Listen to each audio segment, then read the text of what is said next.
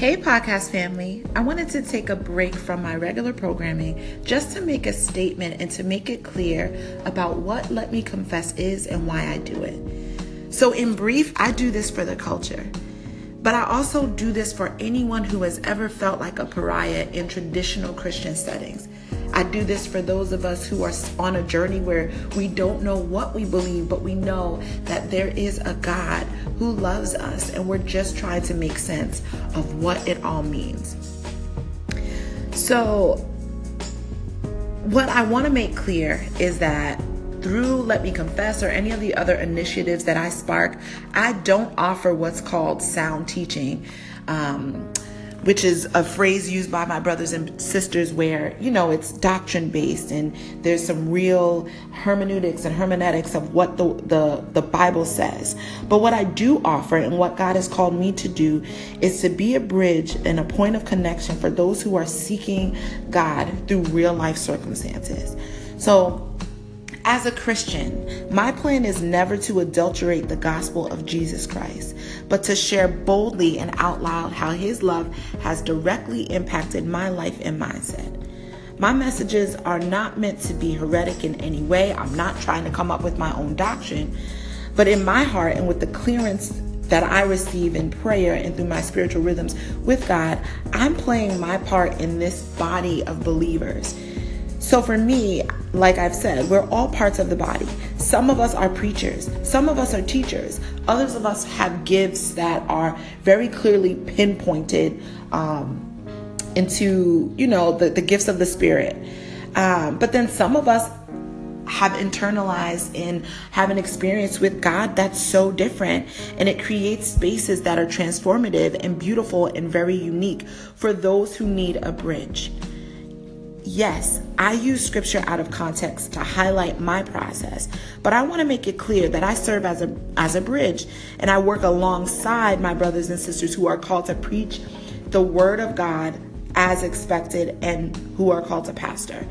I don't have the answers to all of the questions regarding biblical mandates and interpreting the word in context. I do have access to teachers and local classes that have given me that insight. But I want to be very clear about what my intentions are when I'm launching these platforms. I think it's so important, again, for individuals to have access to those of us who identify as believers, those of us who are Christians, in a way that's non-threatening. We know how culture is right now. We know that there's so many messages of hate that are going on in this world.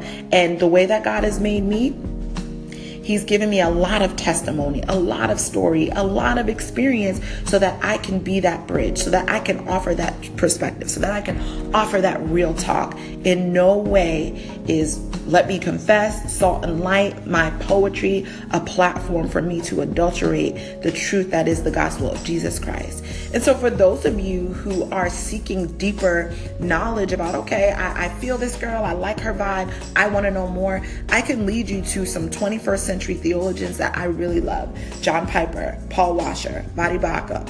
I also recommend that you check out your local pastors in the communities. Be intentional to seek out deeper connection if you are feeling like being a Christian is something you want to explore. I think overall the Christian lifestyle, it's a hard decision. And so I encourage you to take your time, but to follow that voice that's in your heart, that's drawing you to me, and to really seek for yourself. Be introspective. So that's for those of you who don't believe in the same thing that I do. Investigate, do your thing. For those of you who do believe in what I do, I encourage you, take this piecemeal and let it feed you in what it is. It's a snack. I'm not standing on anyone's pulpit offering you much else. Search for yourself. Continue to read your word. Take a walk and grab coffee with someone you don't know and who might be seeking some glimmer of hope and God's love. Someone who needs to hear your story and be a part of your truth, who's assigned to your life. So I just wanted to make it clear what the point of Let Me Confess is. I'm sharing my story and process out loud, not secretly, with each of you, and how Jesus Christ is operating in my life right now, today, not in past tense form, today. So I hope that blesses you. Let me know what you think later.